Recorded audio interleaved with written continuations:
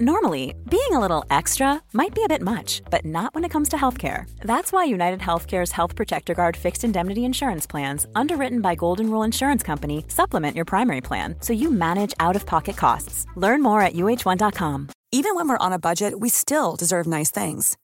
Quince is a place to scoop up stunning high-end goods for 50 to 80% less than similar brands.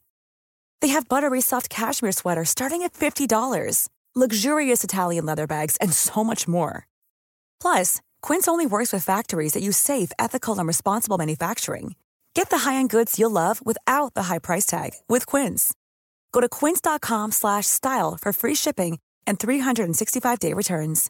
Quality sleep is essential. That's why the Sleep Number Smart Bed is designed for your ever-evolving sleep needs. Need a bed that's firmer or softer on either side? Helps you sleep at a comfortable temperature? Sleep Number Smart Beds let you individualize your comfort, so you sleep better together. J.D. Power ranks Sleep Number number 1 in customer satisfaction with mattresses purchased in-store. And now, save 40% on the Sleep Number Limited Edition Smart Bed for a limited time. For J.D. Power 2023 award information, visit jdpower.com/awards. Only at Sleep Number stores or sleepnumber.com.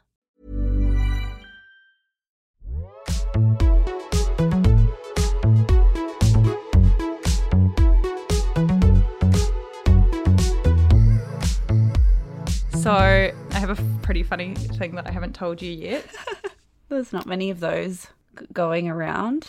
I know, it's because it happened literally yesterday. But I went to therapy and I was talking about how I get really upset about stupid things. And then I was like, okay, so there's this alter ego I have called... Her name is P-Brain. And then was talking to her about P-Brain for ages.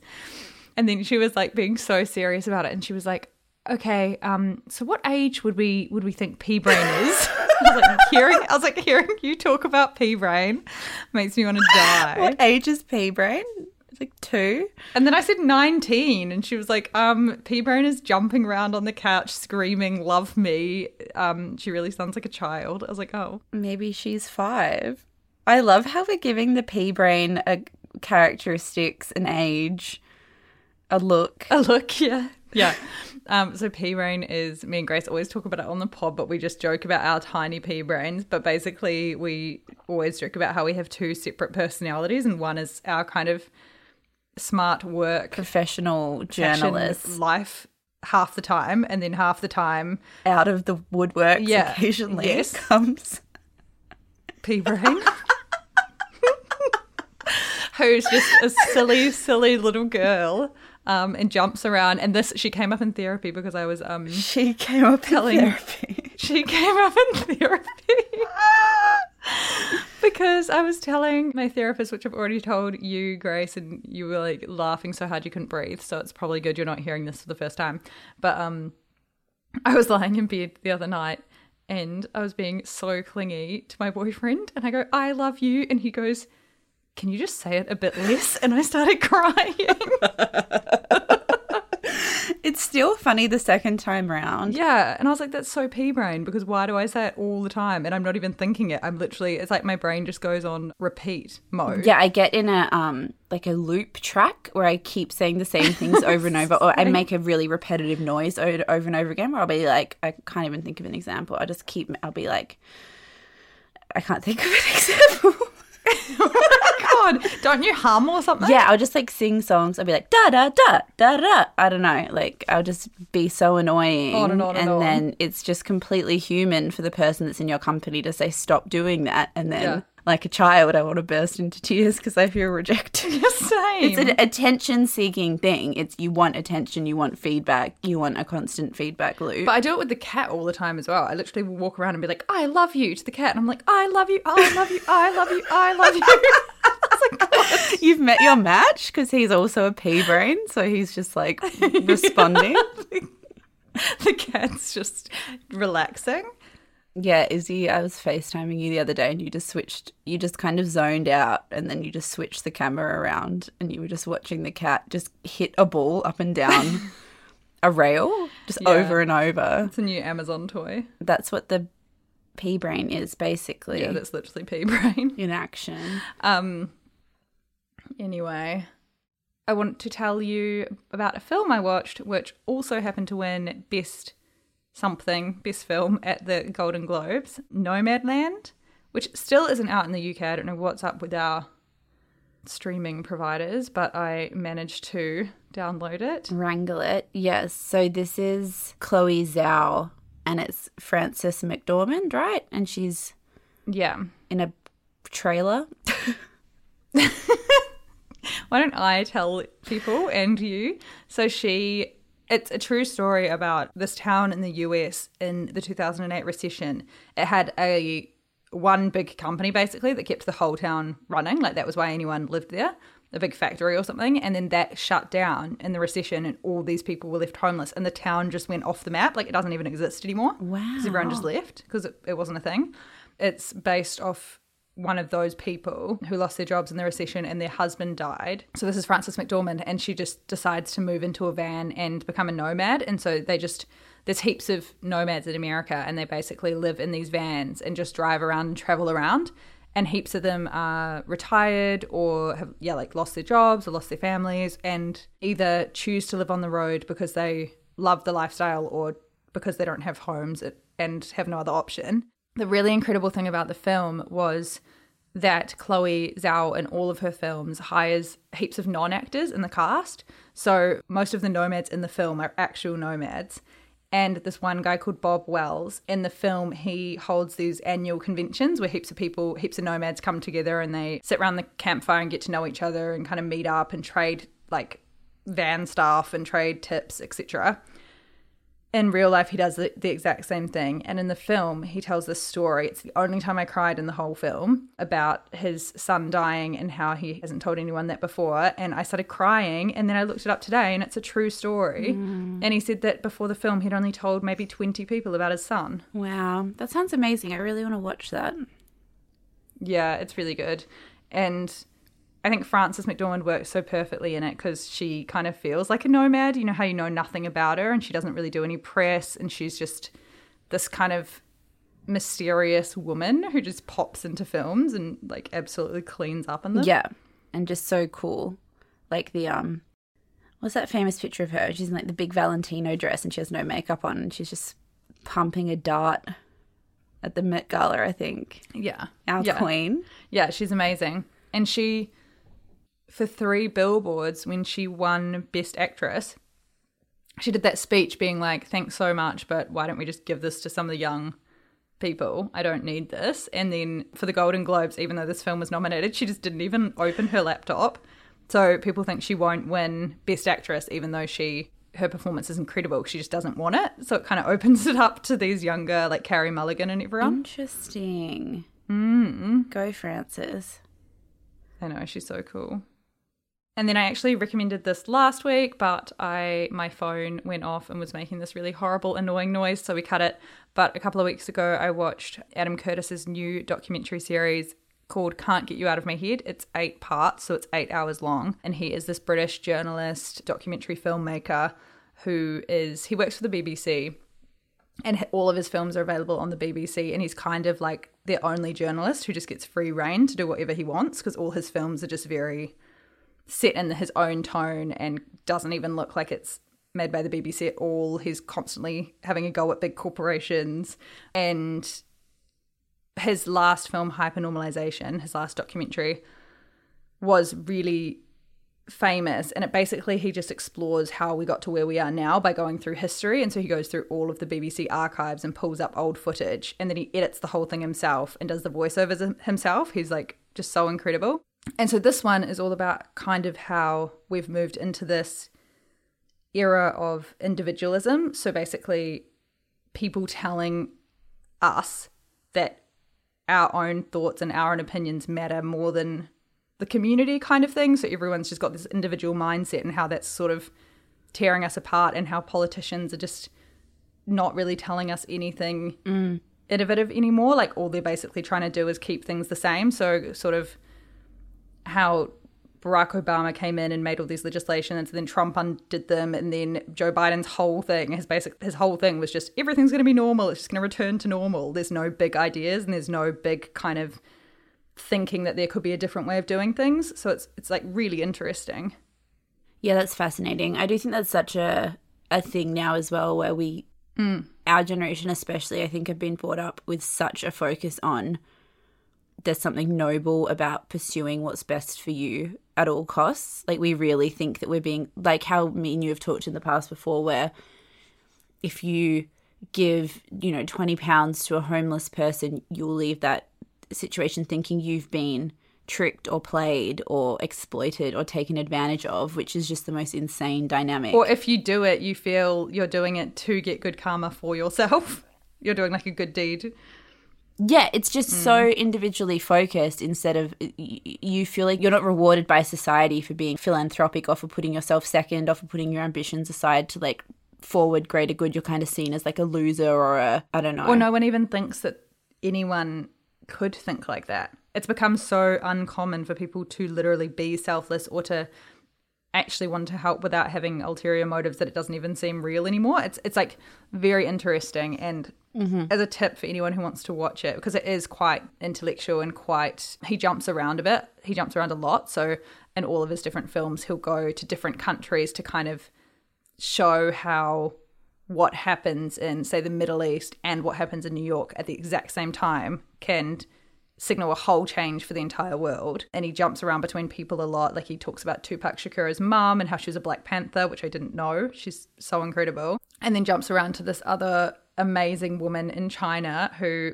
she's like so fucking cool. She basically just wanted to be the leader. And so she married the leader of the communist or something. She was like having an affair with the leader of the Communist Party. And then they wanted her to join a specific group because that's what they did back then. And she was like, absolutely not. I just want to be myself. And then her husband ends up throwing her in jail and she like escapes. She's really badass. But a hot tip is to put subtitles on if you're having trouble focusing like an ADHD girl is. I always use subtitles. Yeah, I watch subtitles on every single thing I watch. And I'm not sure why. I actually have quite bad hearing. I'm like quite hard of hearing.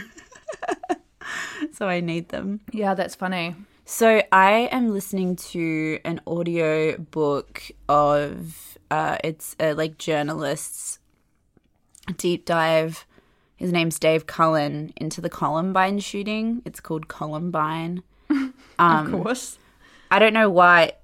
Bloody Jeff Bezos got me by the balls again with his 3 for $2 Audible big sale, and I just bloody went for it.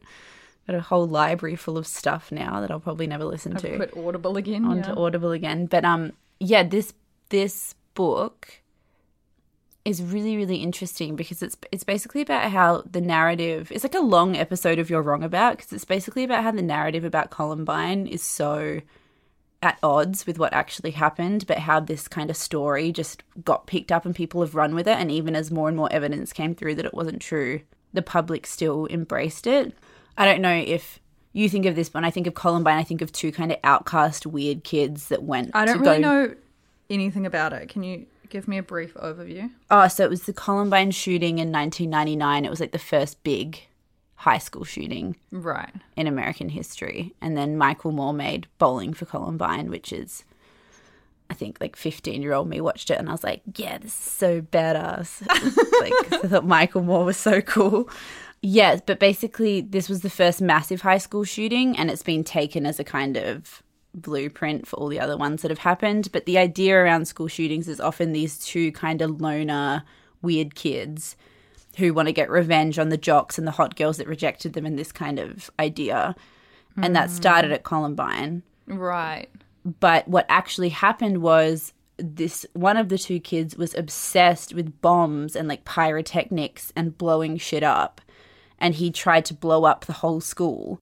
But the bombs didn't go off like they were supposed to, and they just bought guns to kind of defend themselves while they were trying to set this crazy bomb off, and then panicked and started kind of shooting people. So it's become this kind of myth in American history, but actually the truth of it's really different. It's so interesting. It's actually, I'm trying to think, I've been watching so much Adam Curtis that I can't figure out which documentary this was in. I'm pretty sure it's Hypernormalization. They talk about how suicide bombing started, and it actually started back in the 70s, I'm pretty sure. This is my memory coming to play, when the US took military troops into Syria. Right. And the president wanted to get the US out. So said that because in Muslim culture, it was like not a thing to take your own life. It was really bad. And basically he said that he changed the narrative to say that it was like the ultimate sacrifice for the gods, and how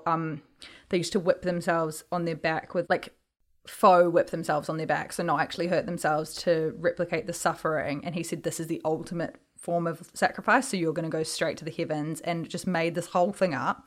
So these people, they were sending truckloads of kids out of school to go, because they would happily sacrifice themselves to suicide bomb to get the American troops out, because they didn't want interference in the Middle East.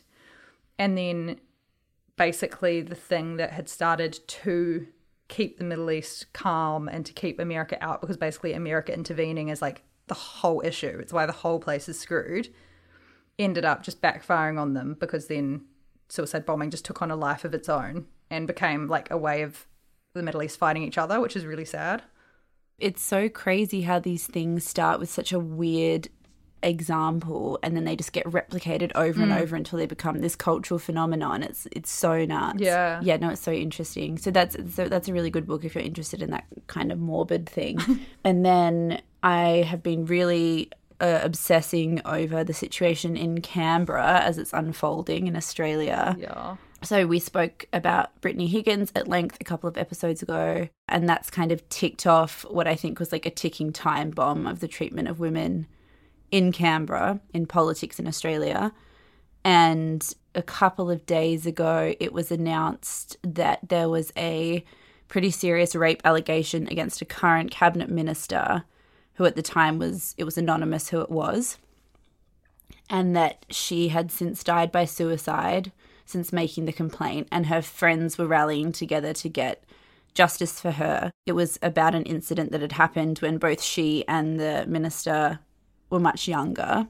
I straight away said I thought the allegation was going to be against Christian Porter, who's the Attorney General, because Four Corners did a huge report back in, it was either November or December last year, called The Canberra Bubble, and it was about like a toxic culture, especially for young women in Canberra, and he was like the huge focus of it, really. And some of the things that they mentioned about him in that documentary came up in the report about this woman. So he came in, quote unquote, outed himself by saying the complaint's about me, but it's not true and I'm not stepping down. Oh my God, what a fuckwit. 2 days ago. So he's now like fighting the charges. It's kind of madness. Yeah, there's so much going on in Australia right now. So much going on. But I think this will be the first. I do think there'll be a big domino effect, because Louise Milligan, who, if you guys aren't across her, is just a fucking legend. Journalist in Australia who's done so many things. I think she broke the Pell story. She rocks. And she put in one of her stories that she's aware of another rape allegation against an actual politician in Parliament House as well, like Brittany Higgins, that she's not been able to publish yet, but is like working on in the background. Amazing. So I think there'll be more to come. But yeah, that Four Corners documentary is really good. It's just on YouTube. It's like an hour long. Was this the one that was taking place when Brittany was getting asked if she was okay? Yes. Yeah. Yes, that's the one. Yeah, they were worried she was going to talk to them. Yeah. For that. Oh my God, this fucking hell. It's just because we haven't worked in environments with any men really, but older men when they're the bosses, it's really startling to watch what it must be like to work in that environment where there's, you know, they'll all go to these kind of work benefits where everyone's dressed up and then go on to a pub afterwards, and all of the older ministers are just making like really lecherous comments about the young girls and what they're wearing and don't you look so beautiful tonight. And I just think like... I did work, my first job out of uni was at a place which is really, I don't really want to name it because I just don't. But it was at a place which is kind of, it's like known for its young culture. It's known for its music culture. It's known for being like a party place. So every single Friday night we would have after work drinks, and it would be literally like a party. And all of these young girls, there were so many young girls, so many students who worked there. who would come for these after work drinks with all of these old men who worked in like marketing and accounts and finance and sales. And it always the sales guys are so fucking seedy. Sorry, but they are. And all of these young students at uni, and I wasn't even that much older than them. I'd literally just finished uni, and I was constantly having to like watch the room to make sure some weird shit wasn't going down. But like, even just things like my old boss would come in every day and be like, you look so beautiful today, or you look really pretty, or I like that skirt, or like touching on the arms, touching everywhere. Like, I was just like, God, I'm going to go work at women's magazines. Goodbye. Goodbye. I'm out of here. But literally I just, the immediate dynamic shift that does of making you realize that you're not being looked at for your performance or your work or the quality of what you're doing. I literally used to feel special. Like, I didn't even think that was gross at all. And I still can't even figure out if that guy is gross or not, because he's so nice and charming and makes you feel special, but he's also like an older married man being like, you look so beautiful this morning, or you're gorgeous, or aren't you, like, just really kind of out of line stuff. It's like really hard to get it's out of line, but like you say, you feel, I'm like, God, I am gorgeous, good morning. You're like, it's just a fact, you know. Don't want to send him to jail for a bit of honesty. I have a Netflix show to recommend to anybody who hasn't seen it yet. I feel like I'm really behind the ball here, but this is like P Brain's fucking favorite show, and it is called Indian Matchmaking. And basically this super famous Indian matchmaker from Mumbai comes to America to match Indian Americans. She's like, I wish I was a matchmaker. That's such a fucking cool job. I want to say I'd be good at it, but I've never set up anyone before successfully. I've set up people. I'm really good. Have you? Yeah. And in India as well, they're super massive on, obviously arranged marriages is still a tradition in a lot of places, and they're also really massive on astrology and like full-blown like biodata. So it's kind of like Married at First Sight, but actually properly good. So they go through everyone's birth charts, they go through everyone's biodata, and then they have like basically CVs for each person, and this woman matches them up. And so she goes to the houses and meets the families, and the families are really involved in Indian households typically. And so the mum and the dad and the grandparents and the sisters and the brothers all say what they want for their, like, the guy or the girl. And then she goes out and finds them, and then we go on the dates with them. And it's just, I was like, this is the best show ever. And at the start of every episode, they have couples who were in arranged marriages like 40 years ago and love sitting on a couch talking about how in love they are. That's really nice. I actually have to say that the logic of that does make a lot of sense. As long as you're not literally forcing the people to marry the person you pick, you're just giving them the option of meeting each other. I think there's something quite like nice about coming together and having a very thoughtful idea about what you want your partner, or what your family thinks you deserve in a partner. Yeah. Or what your family thinks you deserve in a partner. That's quite kind of nice, because it's the biggest decision of your life, and so many people fall into just subpar, not great relationships and then just have no reason to leave, so stick it out. When you're young, you actually don't put that much thought into who you're choosing as a partner. You don't think about values and star signs and important lifelong things, whereas your parents do have like probably a pretty good idea about what's important in a long-term relationship. Yeah, and it's really cute because the matchmaker's just super blunt. Like, she got this girl and she was like, looks wise, she's okay. And then there's like this hot Mumbai fuckboy who's just like from this really rich family and just doesn't want to settle down, and he's so hot. And I was like, you just need to bring him a supermodel and he'll be happy. And she keeps trying to pair him up with all these really cute innocent girls who have like never left their small town, and she's flown them to Mumbai to meet him, and he's like, no. And then finally she comes out with this model who travels the world modeling, and he was like, yes. I was like, I think we've found her. Yeah, they have nothing in common. Okay, I can't wait to watch that show. That sounds like a balm for my soul. Oh, it's really good. I'm already up to episode 6 and I started yesterday. When is Love is Blind season 2 going to fucking come out? It's I was actually watching criminal. Indian Matchmaking at 2 p.m. today. Should we talk about the Golden Globes? Yes, let's. Yeah, I kind of told myself I wouldn't watch it, and I didn't watch it because I was protesting against Michaela Cole being snubbed, but, you know. It is good you were protesting because the ratings were really, really bad. 6.9 million people watched it, and in 2020, 18.3 million people watched it. This is by far the least watched ceremony in Golden Globes history. See, that's what happens. So good you were protesting at work. I kind of incidentally saw a bit of the fashion and it looked really nice. I loved Cynthia Erivo's big lime green Valentino number. I think that was the best dressed of the night. Yeah, so good. I, of course, and you, of course, were our dream girl. Obsessed with, we don't even need to say it, Emma Corrin. She's just heaven on a plate. Heaven on earth. Also that cute girl, what's her name? Anna. Oh yeah, Anya Taylor-Joy. I love her too. From The Queen's Gambit. I haven't watched that. She has like powerful energy. Like there's something about her that I can't put my finger on where I just feel she's just powerful. She's very chic.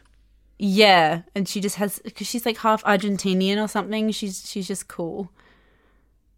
Yeah, and then I love Jane Fonda so much. So much, as if we needed another reason to love that fucking legend.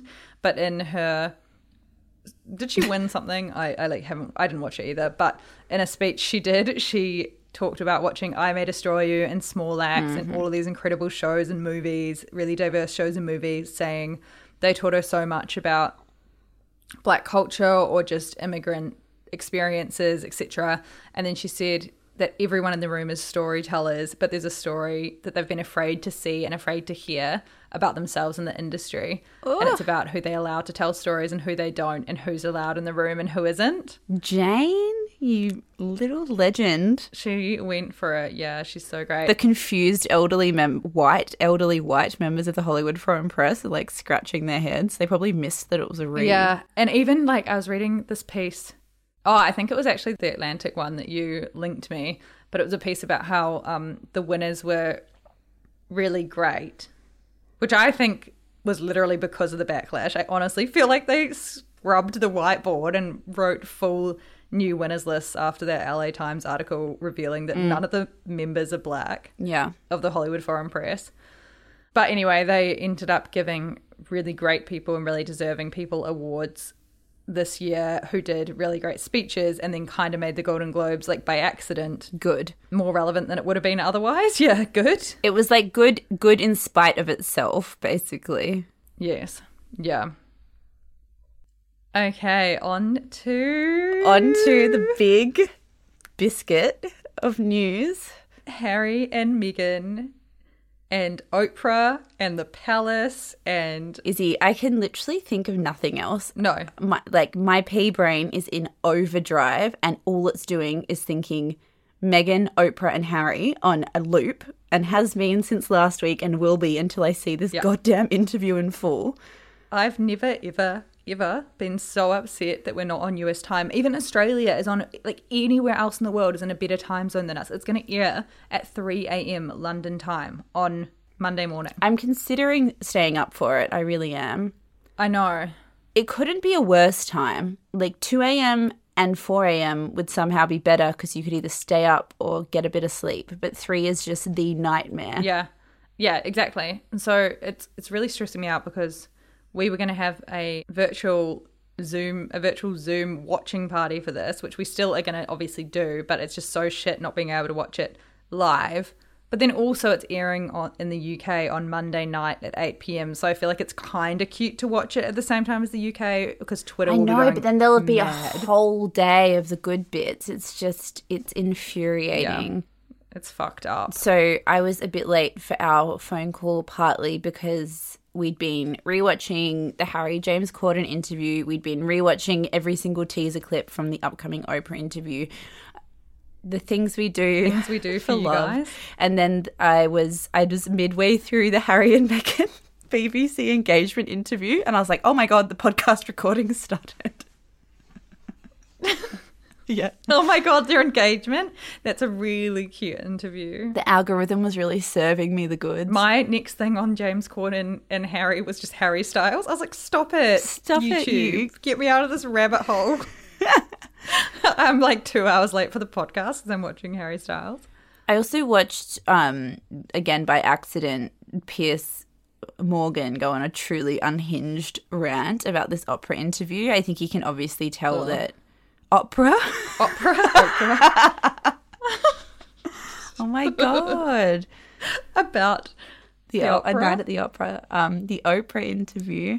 And he was trying to say they were like Vladimir Putin and Kim Jong-un because they don't want no media coverage. They only want positive media coverage, and that it's like a dictator, which is funny. And then he was like, I thought they wanted a private life so going on annoying. a open-top bus with a camera crew. Not very private, is it? I want to remind everyone that the reason he's a man scorned is because Meghan like shot him down and then didn't invite him to the royal wedding, and now he's like come out having a go at her just because she didn't want to bus him. He's so disgusting. So unhinged. Pretending there's no difference between wanting to drown out all negative coverage and not wanting a 24-hour constant racially motivated campaign against your wife is the same thing. Yeah. So the Oprah interview is airing. I know all the details on CBS at 8 p.m. in the USA, and it's 2 hours long. They were originally going to cut it down, but now they've extended it to include the full interview, they reckon, which I know is just probably PR. Gayle King, Oprah's best friend, said Oprah thinks this is the best interview she's ever done. Oprah's so the cat that got the cream in this. I'm like, fuck off, Oprah. How did you do this? She literally like would have moved to Montecito to like be their neighbours and drop them off fresh berries every day for a year. She's been working on this since like Meghan was born. She has. It's the perfect coming together. The trailer was phenomenal. It looked like the trailer for Titanic, the sequel. Were you silent or were you silenced? I was like, shut up, Oprah. And just these close-ups on Meghan's face. I've been watching Breaking Bad recently, and the first thing that came to mind was like the shots of Skylar White when she's just looking stressed and scorned and sad, and those close-ups were so similar. It felt like something out of a TV show. They've really like hammed it up. Oh my God, it's going to be so good. So a new trailer actually came out today, and so in the first trailer, Meghan didn't speak. She just looked Who is her luminous facialist? and close to tears. Tell me. And in this new one, I've never seen a distressed woman look so fresh. Like I know know. she's wealthy, but there's something else at play. she's so gorgeous. So Oprah said, how's the palace? How do you think the palace will feel? And Meghan said, I don't know how they could expect that after all of this time, we would still just be silent if there's an active role the firm is playing in perpetuating falsehoods about us. Wow. Oh my God. I was like about to fucking throw my computer out the window. I was like, this is crazy. I remember talking to my mum years ago about the Panorama Princess Diana interview, and she just said it was just the biggest thing. Like everyone just stopped what they were doing to watch it. It played at all the pubs, wherever you were, you sat down to watch it. And I just thought, I am so jealous that you lived through that moment where you got to see it for the first time as it was happening. And now we're getting our own version of that. It's madness. We're so lucky.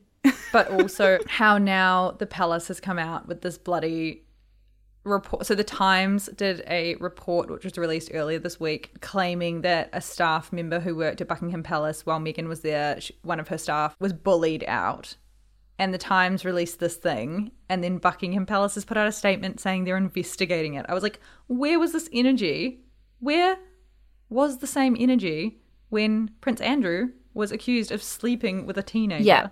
Yeah, agreed. And also, where was this energy 2 years ago when the stories first came out that Meghan was bullying? These stories were around for ages. Yeah, these bullying complaints, I mean, it seems incredibly obvious that it's like a preemptive strike from the palace because it's such a guilty person thing to do. It's just, it seems like such a preemptive strike because they know bad stuff is going to come out in this interview. It's also so wild that the fucking palace and their own family would do something like this. But I guess it just shows how crazy this institution is. I think it's hard as well because you talk about the palace and you don't even know who you're talking about. And I think this will be touched on in the interview because Harry and Meghan are obviously close, as we saw in the James Corden interview, which we'll touch on in a moment. Harry and Meghan are obviously still pretty close with the Queen. I don't think that when they're talking about the firm, they mean the Queen. It's obviously that there's some sort of network of these press secretaries and staffers and people who work in this institution and have for years and years and years and years, who are doing all of this stuff in the background at the same time. So it's so difficult when you hear this stuff about Meghan and Harry being vilified, because you think, should I be angry at Charles and Camilla? Should I be angry at Kate and William? Should I be angry at the Queen? Who's doing any of this stuff? What does any of it even mean? Who has the power? Who's signing off on things? I don't know. After watching The Crown, I'm going to go as far as to say it's Prince Philip doing it from his hospital bed. On his deathbed? Yeah. Release the bullying report. He just taps out a request. Yeah. Oh, and then it was that uncle, but he's long gone. Yeah. I do think this might be an unpopular opinion, but we live in a time where people are very highly attuned to exploitation of power and treatment of workers and privilege and wealth. And I think that if there genuinely are several reports of staff members on the record to a very reputable newspaper saying that they were severely bullied by Meghan Markle and that several were bullied out of their jobs, that the palace kind of has to take it seriously and has to launch an internal investigation. It's they can't not do that. But the timing is just so suspicious that... Why didn't they launch an investigation into Andrew? I mean, they kind of just got rid of him, didn't they? They just booted him out. Yeah, I guess not really. It just all feels a bit sad, I guess. I'm very interested to see, obviously. I'm bloody thrilled to see this sort of slow moving disaster. Me too. I feel like for Meghan and Harry to invite all of this thing, what they're saying has got to be pretty bad. Right? Yeah, well, I guess they wouldn't know what they're going to say. But also, sorry, I forgot to say, on Deux Moi this morning, I don't know if you saw this, but a person emailed in anonymously saying that they worked with one of the people who left when Meg was at the palace. So one of the people that's potentially spreading this bullying stuff, and that the person had lied about their skills to get the position. They were fired from this workplace, this girl's workplace. But in the UK, it's weirdly illegal to give a bad reference, a bad job reference. So they gave the palace they were just yeah, she worked here. So yeah, British. That's correct. Yeah, and then the person obviously couldn't do the job, plan a whole royal wedding. And so Meghan was probably dude. I personally very much struggle to believe that Meghan has been doing despicable acts behind the scenes that they somehow haven't made it specifically into the papers. That seems pretty beyond belief. Yeah. We don't know the woman. We know nothing about her, but from everything that is known about her, the idea that she was bullying staff out seems ludicrous to me, but I guess the palace obviously has to take that kind of thing seriously. But I remember ages ago, there were reports about her being difficult. And then the reports were that she was really full on with staff because she really wanted to make a difference. So she'd be okay, what are we getting done today? What charities are we talking to? What initiatives are we going to do? I really want to work with this charity. I want to do this. I want to do that. And she was super full on and super intense. And they were this isn't how it's done here because we're the monarchy and everything takes 1,000 trillion years and there's all these protocols. With the monarchy and also British bureaucracy is just famously just a slow moving mess. Yeah. So many people that we know who work in office jobs here who've come from somewhere outside of the UK have just said the frustration of how slow things move is one of the biggest adjustments to make to the UK. There's so many meetings and conversations where things go on and on and on and nothing is decided, or people are too polite or scared to stand up and be why don't we just do it this way? Or that's not going to work. It's very buttoned up, polite, bureaucratic. So I can see how that mixed with a go-getting Cali girl might not have worked. I definitely don't think she's a bully. Yeah.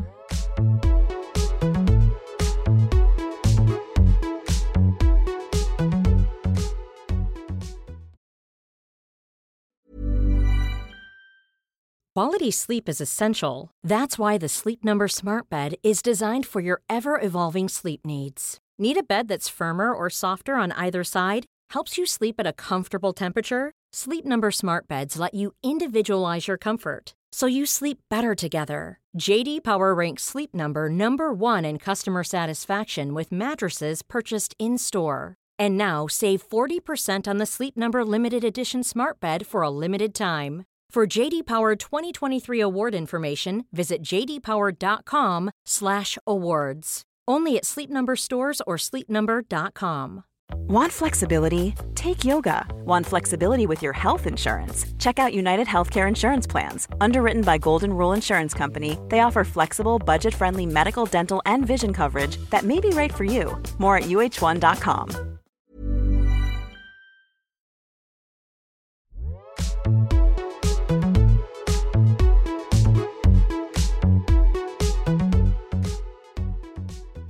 Okay, so Harry on James Corden, which was the weird, unexpected news of that day. That was so random, like right before the Oprah interview, for him to just pop up on YouTube on a double-decker bus with James Corden. Yeah.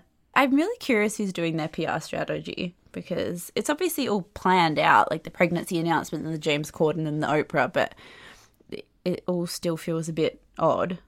Yeah, it feels really weird. So me and you wrote separate notes about this because we had so many messages from people asking if we'd cover it and we haven't seen each other's notes. So should we just read one out each? Okay. I might go first because mine's a thing. I said, preemptively telling Izzy that James Corden is actually a massive thing in the UK and it's not that random. Yeah, I was like, okay. Harry, when he goes English tea on the 405, that'd be cool. I was like, don't. He's such a muffin. He really is. I do feel like there was one moment where he said something when they were on the obstacle course and he was being kind of funny. And I thought that was the one glimpse into what he's probably like behind the scenes. And the rest of it's obviously very, like, put on. Yeah, I thought that too, because he really kind of, after you do something like that, you're exhilarated. His pea brain was out. He was exhilarated. He was having fun. It was pea brain Prince Harry. We saw his pea brain. He made a joke to James Corden. I can't remember what it was that was genuinely kind of funny. And I was like, okay, this is him being himself. Mine are pretty simple. I said, Harry is cute and slightly awkward. I like him. It's weird seeing him on the freeway, which I think is really jarring to see him. Anyone looking for a new culture critic / reviewer? Megan looks radiant. And then I said SponCon for Netflix, ? Because they mentioned Netflix at least 4 or 5 separate times. Yes. True. I literally think they agreed to certain public performances as part of their super expensive Netflix deal, which is sad. That's naughty. I wrote, that family is so cute. A real prince. I can't believe Harry went into their house and had like a bathroom break. I was like, don't, Harry. That's weird. Even if you have a COVID test, they might have COVID.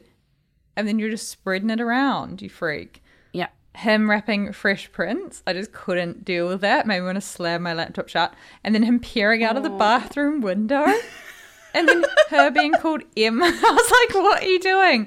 And then his joke, he was just like, he peered out the bathroom window and was like, if I don't come out in 20 minutes, come and get me. I was like, I don't even know what you're trying to say here. Are you trying to say that family kidnapped you? Yeah, I feel like the writers could have maybe fed him a better line for that part.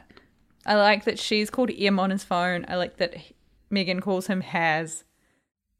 His grandmother, the Queen, asked what he wanted for Christmas. It's like the royal families are an extension of supermodels. You know how just pretty models think they're really interesting and funny, but they're just really boring. And how he's like, his grandmother asked what he wanted for Christmas, and we said a waffle maker. So she sent him a waffle maker. And then James Corden was like, no. Yeah, James Corden really did try his darndest to like turn those completely banal anecdotes into something funny. And then I wrote, Harry in that track pants and sneakers outfit looks so hot and like a bit of a fuck boy. Izzy, when he climbed that rope, I just lost my mind. Just something came over me. Him in track pants and sneakers, I was like, Harry, wear that more often. Agreed. He's so fit. That's how I feel after doing 2 weeks of Joe Wicks. Yeah, Harry being like, come on, let's go to James Corden made me laugh so hard. And then James Corden was like, you're talking to me like I'm a dog. Yeah. And he literally was. Like, I thought that before James Corden said it. I was like, why are you being so condescending to the fat man? Just let him run by himself. It's good that they were mates, because I think if it was anyone else, they'd really not know how to deal with him. Like, it's obvious they'd hung out before. Yeah. And then James Corden on the obstacle course is me trying to do a 20-minute hit session. Yeah. And then I wrote in caps, the new trailer, Oprah's so fucking smug, has her hand on her chin. Yeah, Oprah's thrilled. Oprah's thrilled. What did you make of Harry? I have to say I did feel for him when he was kind of like floundering, talking about what he puts on his waffles. I found that very like tense and uncomfortable. He was like, Meg makes waffles and I don't know, tell me if I'm doing this wrong, but I put a bit of yogurt, bit of jam, bit of maple syrup. Yeah, Jade. I don't know, shoot me if I'm doing this wrong. And I was like, what is this story? Like, would you not practice something? Would you not have something in the bank to tell? But maybe it's nice that he didn't. Yeah, he's such a cute little man. He can't believe he got Meg. Meg looked so luminous on the FaceTime chat. I know. Anyway, so yeah. That's what's happening in Royal Land. Tell me why Taylor Swift has done something wrong again. I can see that in the doc. Oh, yeah. She tweeted about a show on Netflix that had some throwaway line about saying, you go through men faster than Taylor Swift. And then Taylor Swift said, this is sexist. Shame on you at Netflix. And I just kind of rolled my eyes at the whole thing. I find it odd when celebrities that are so powerful think that they're like punching up when they're talking about a niche show made by two unfamous women who have now been like mercilessly trolled on Twitter by Taylor Swift fans. Yeah, that's so true. I just think it's very like lazy feminism where you're obviously just personally offended by something that's bothered you.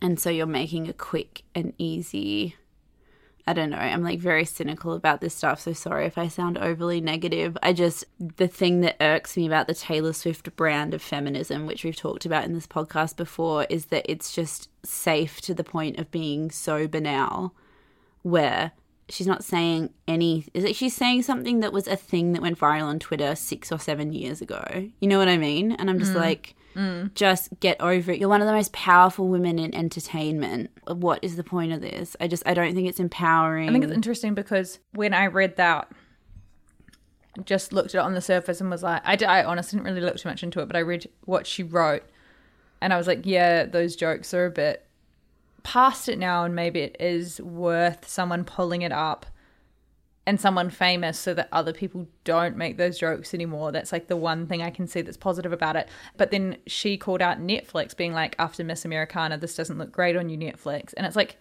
in your context, when you're saying it's two young women writing a show that they've managed to get on Netflix who are now getting trolled, it's like taking it away from the company and into the actual people it's affecting is a different, interesting take. It's like the marketplace of ideas concept, right? Like, it's like, just, that's not funny. That joke is just objectively not funny. It wasn't funny 6 years ago and it's not funny now. Not even for questions of sexism. It's just not, it's so stale. It's like beyond the pale. Just let those people not be successful because they're not writing funny material. You know what I mean? I just think it just seems like something you should have just let play out in and of itself. It seems like someone who was upset at a joke at their expense, which is fine. But this is the thing that always bothers me about Taylor Swift. I feel like she acts as if she doesn't have the power that she has. She has so much power. She's probably among the top 3 or 4 most powerful entertainers on planet Earth. And she's constantly acting like the whole world is like out to get her and tear her down. And she's this poor little like person who's up against, you know. Obviously there has been sexism in regards to her. Absolutely. I just think this is like a very unusual take. But I'm definitely airing some old beef while I'm saying that. Yeah, you're going to get us cancelled. Yeah. Yup. The sword I will die on. I know, when one person listened to our, like, the only episode that ever listened to us to of ours, and we were both like, I don't know if Emrata's feminism is actually empowering. And they were like, you fucking anti-feminist bitches. Fucking bitches. Anyway, It's good. We trust you all to, as incredibly intelligent women as we know you are, to be able to unpack complicated social issues without assuming that it means hate Taylor Swift or cancel Taylor Swift. Taylor Swift has done lots of amazing, cool stuff. She's great. We can criticize something she does. We're all adults. So for the past 2 weeks, we have been really getting into like prime hacker territory with these Woody Allen vs. Farrow documentary episodes where we've been like getting them the same time as the US at the moment and giving our max like all of the viruses. Frantically refreshing. Yeah, frantically refreshing. So basically it's a new 4-part HBO documentary series about the Woody Allen versus Mia Farrow 1992 case in which Mia Farrow, who was Woody Allen's longtime partner and collaborator, accused him of sexually assaulting her then 7-year-old daughter, Dylan Farrow. So the documentary has been created in collaboration with Mia Farrow and Dylan Farrow, and they feature a lot in the first 2 episodes, which are the only ones that are out so far. Lots of kind of home videos of Mia, lots of showing the kids when they're really young, lots of ominous music across any time Woody Allen appears on screen. What do you think, Grace? Yes. So I was talking to you about this because I had a period in like 2012, I think, where I can't remember if I told you about this. I lived in KL, Kuala Lumpur in Malaysia for like 2.5 months. No, I didn't know this. Yeah, I worked at a newspaper. What? I didn't know this at all. This is like my Scotland time. Yeah, it's like your Scotland time. I lived in Malaysia and I worked at a newspaper, but you also lived in LA and did uni there. Yeah, but these were all short stints, like a few month-long stints. But yeah, basically I got this kind of scholarship thing to do it through uni, and then they gave me a stipend to live off, and then I spent it all in Europe before I got to Malaysia, so I had no money. Of course, yeah. I had to live in this weird Airbnb with hundreds of other people, and I had no money to do anything, so I spent all my time when I wasn't working just at home in my room, and I got on this Woody Allen, Mia Farrow tear, and I don't know, I just got into this black hole where I read everything, like read every court document, watched every YouTube interview, watched every documentary that existed, read every profile. And so when I watched this documentary, I was really excited because I assumed that there would be more or new information. And there kind of is, but it's so biased. Yeah. That it's kind of difficult to watch with any sense of like, I feel like it just discredits itself to the point where you almost, it's difficult to talk about it. I think what's interesting about it, what we were saying off air, is that if you didn't know much about the case, you know a lot more than me, but I still know enough. If you didn't know anything about the case, you would come into this not realizing this is biased because it's supposed to be like... It's HBO, yeah. Yeah, it's an HBO documentary. You think that it has to be fair and you think that it has to include all of the facts, but it just doesn't. And I'm coming out and saying like full hog, I believe Dylan, that this happened, and Mia saying it happened. But it's also like the way that this documentary goes about things, omitting like actually quite essential facts. They include a bit in the second episode because basically what I thought had happened was that Mia Farrow and Woody Allen had broken up because he was having an affair with her daughter, her adopted daughter, Sun Yi, and she found out about it, which is what happened. But what I thought was going on was they were in the middle of this really intense custody battle, and in one of these like supervised visits was the first time that he ever assaulted Dylan, or ever allegedly assaulted Dylan.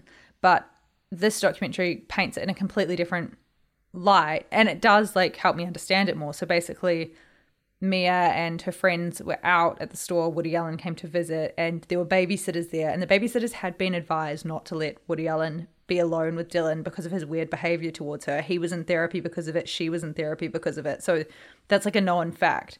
But they say that these babysitters like corroborate the claims. Like the whole second episode is so damning that I was like, how on earth could this ever be not thought of as fact? Like this is just so obvious what's happened here. During the documentary, there's like three adults that were at the house at the same time, a French tutor, Mia's babysitter, and then a friend's babysitter because the friend's kids were playing.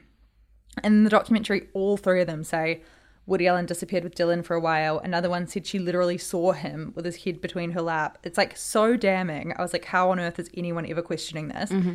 And then you come out of the documentary and there's the babysitter said that Mia forced her to say that and that didn't even happen. And I was like, why can't that? You have to include that. You have to include that, exactly. And that's, for example, Moses Farrow, who is another of Mia Farrow's children, has come out and said on the record multiple times that after Woody Allen and Soon-Yi Previn's relationship came out, and this is so fair enough, that Mia was quite frantic and hysterical and was constantly asking all of the children if he'd ever done anything to them in a sexual way, and that she was pestering the kids to say on the record or on camera that he had assaulted them.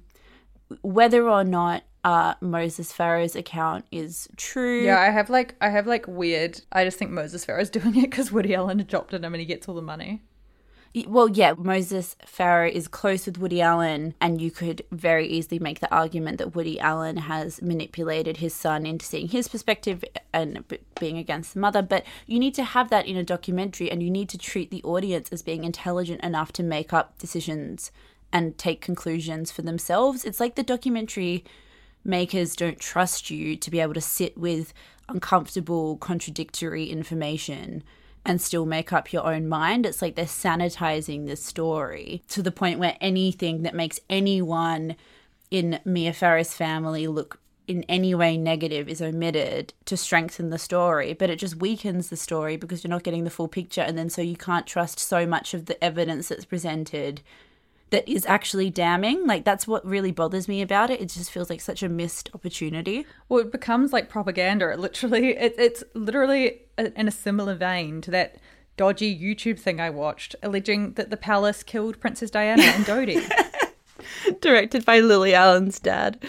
Yes, and the director's previous work includes The Invisible War, which is an expose of sexual assault in the military. I've seen that. Yeah, it's really good. And The Hunting Ground, which is addressed sexual assault on campus.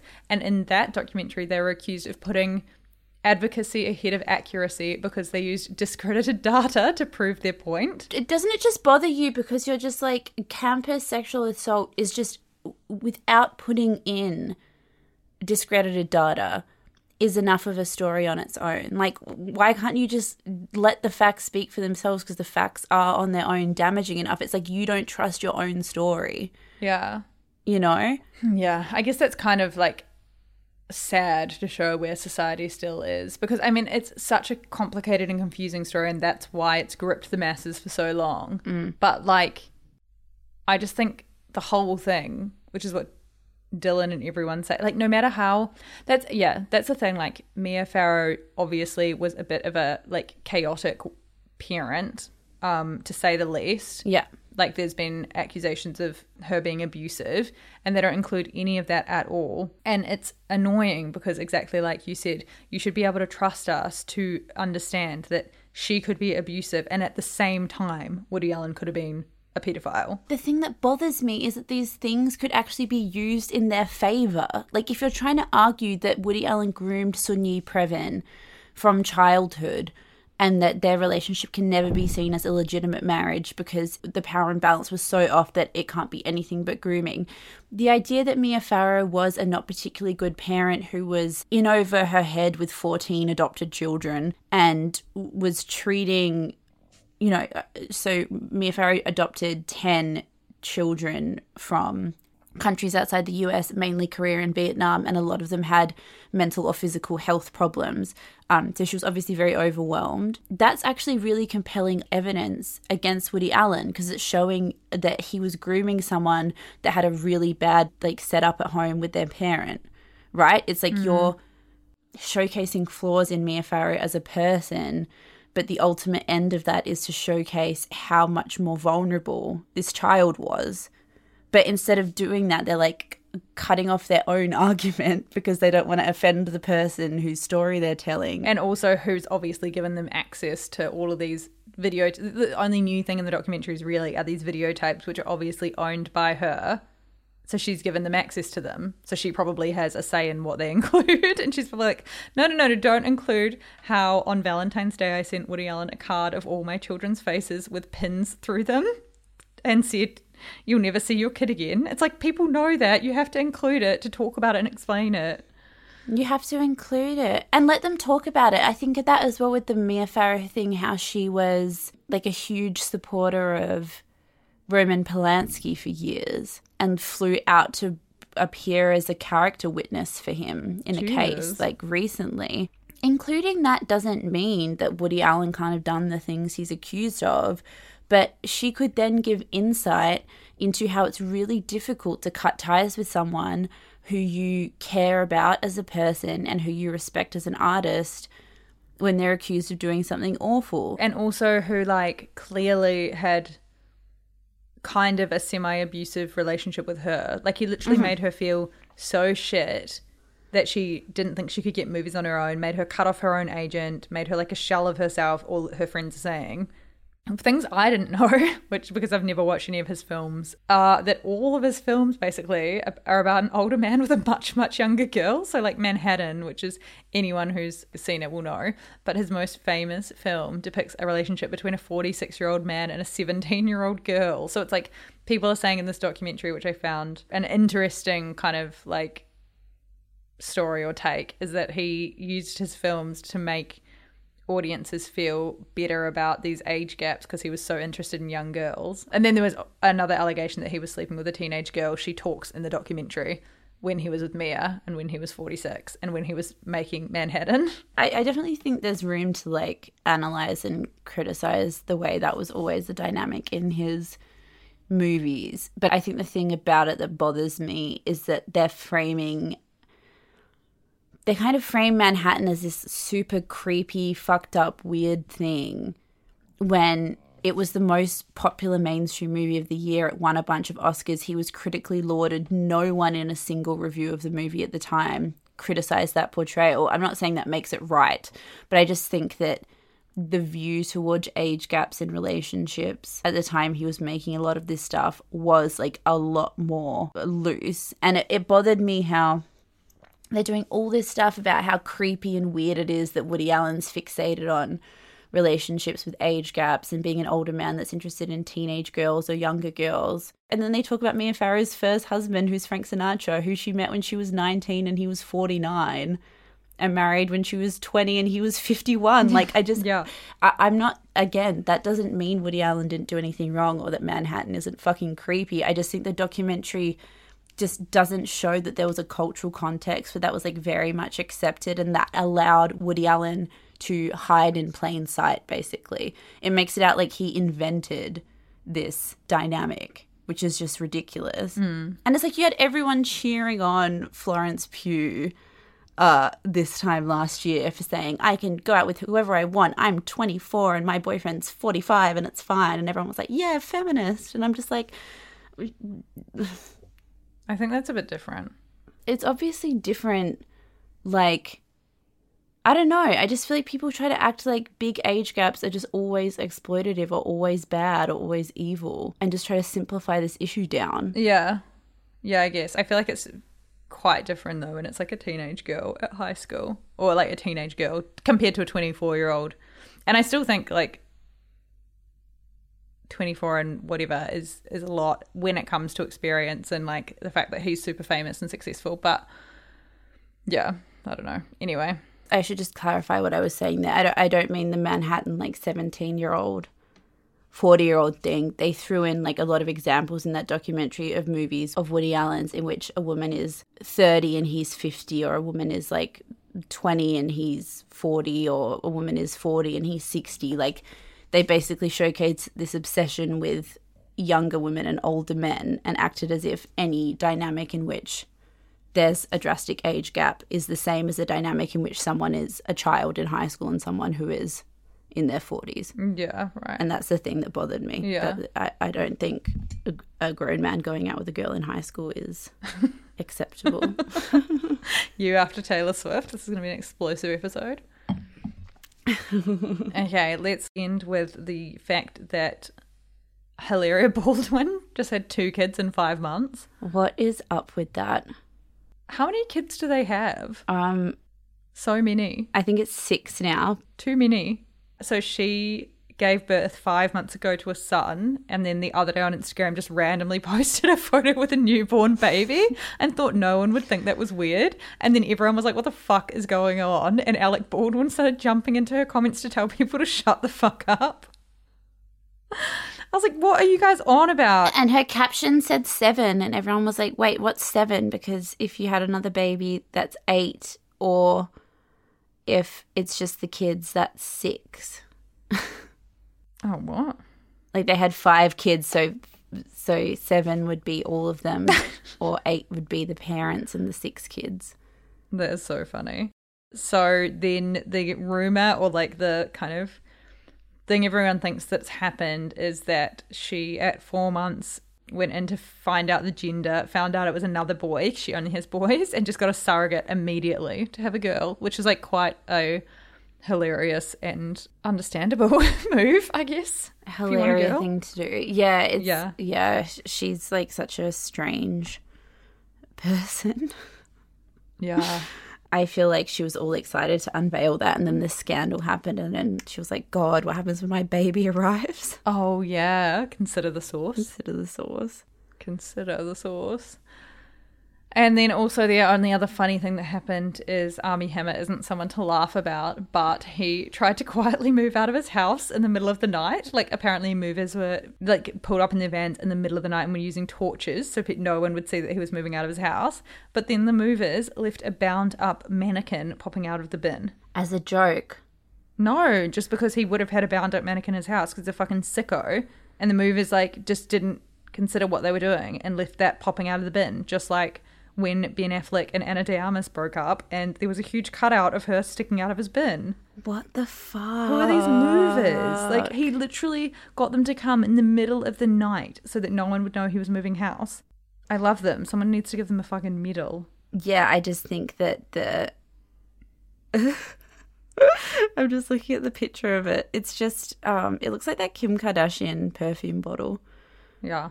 Yeah, I just find it mad that there was no PR person looking for how the scene looked afterwards. So wild. Well, I think it would have been like first thing in the morning, photographers would have arrived. Why did he have that? I mean, it doesn't strictly look like a kind of sex toy, but it's got all these weird kind of ropes on it. That probably was, like the bottom probably was. It's probably literally like a doll that you fuck. Oh, why would he? Oh, God, why is he such a freak? But that's so funny that it was like, oh my God, these movers need to be fired. But I love them. Yeah, I love them too. Okay, bye. Okay, bye everyone.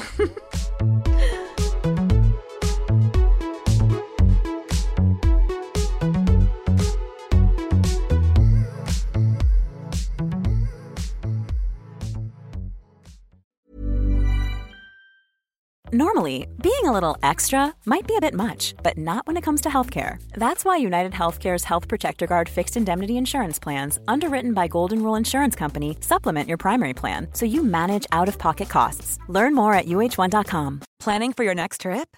Elevate your travel style with Quince. Quince has all the jet-setting essentials you'll want for your next getaway, like European linen, premium luggage options, buttery soft Italian leather bags, and so much more. And is all priced at 50 to 80% less than similar brands. Plus, Quince only works with factories that use safe and ethical manufacturing practices. Pack your bags with high-quality essentials you'll be wearing for vacations to come with Quince. Go to quince.com/pack for free shipping and 365-day returns.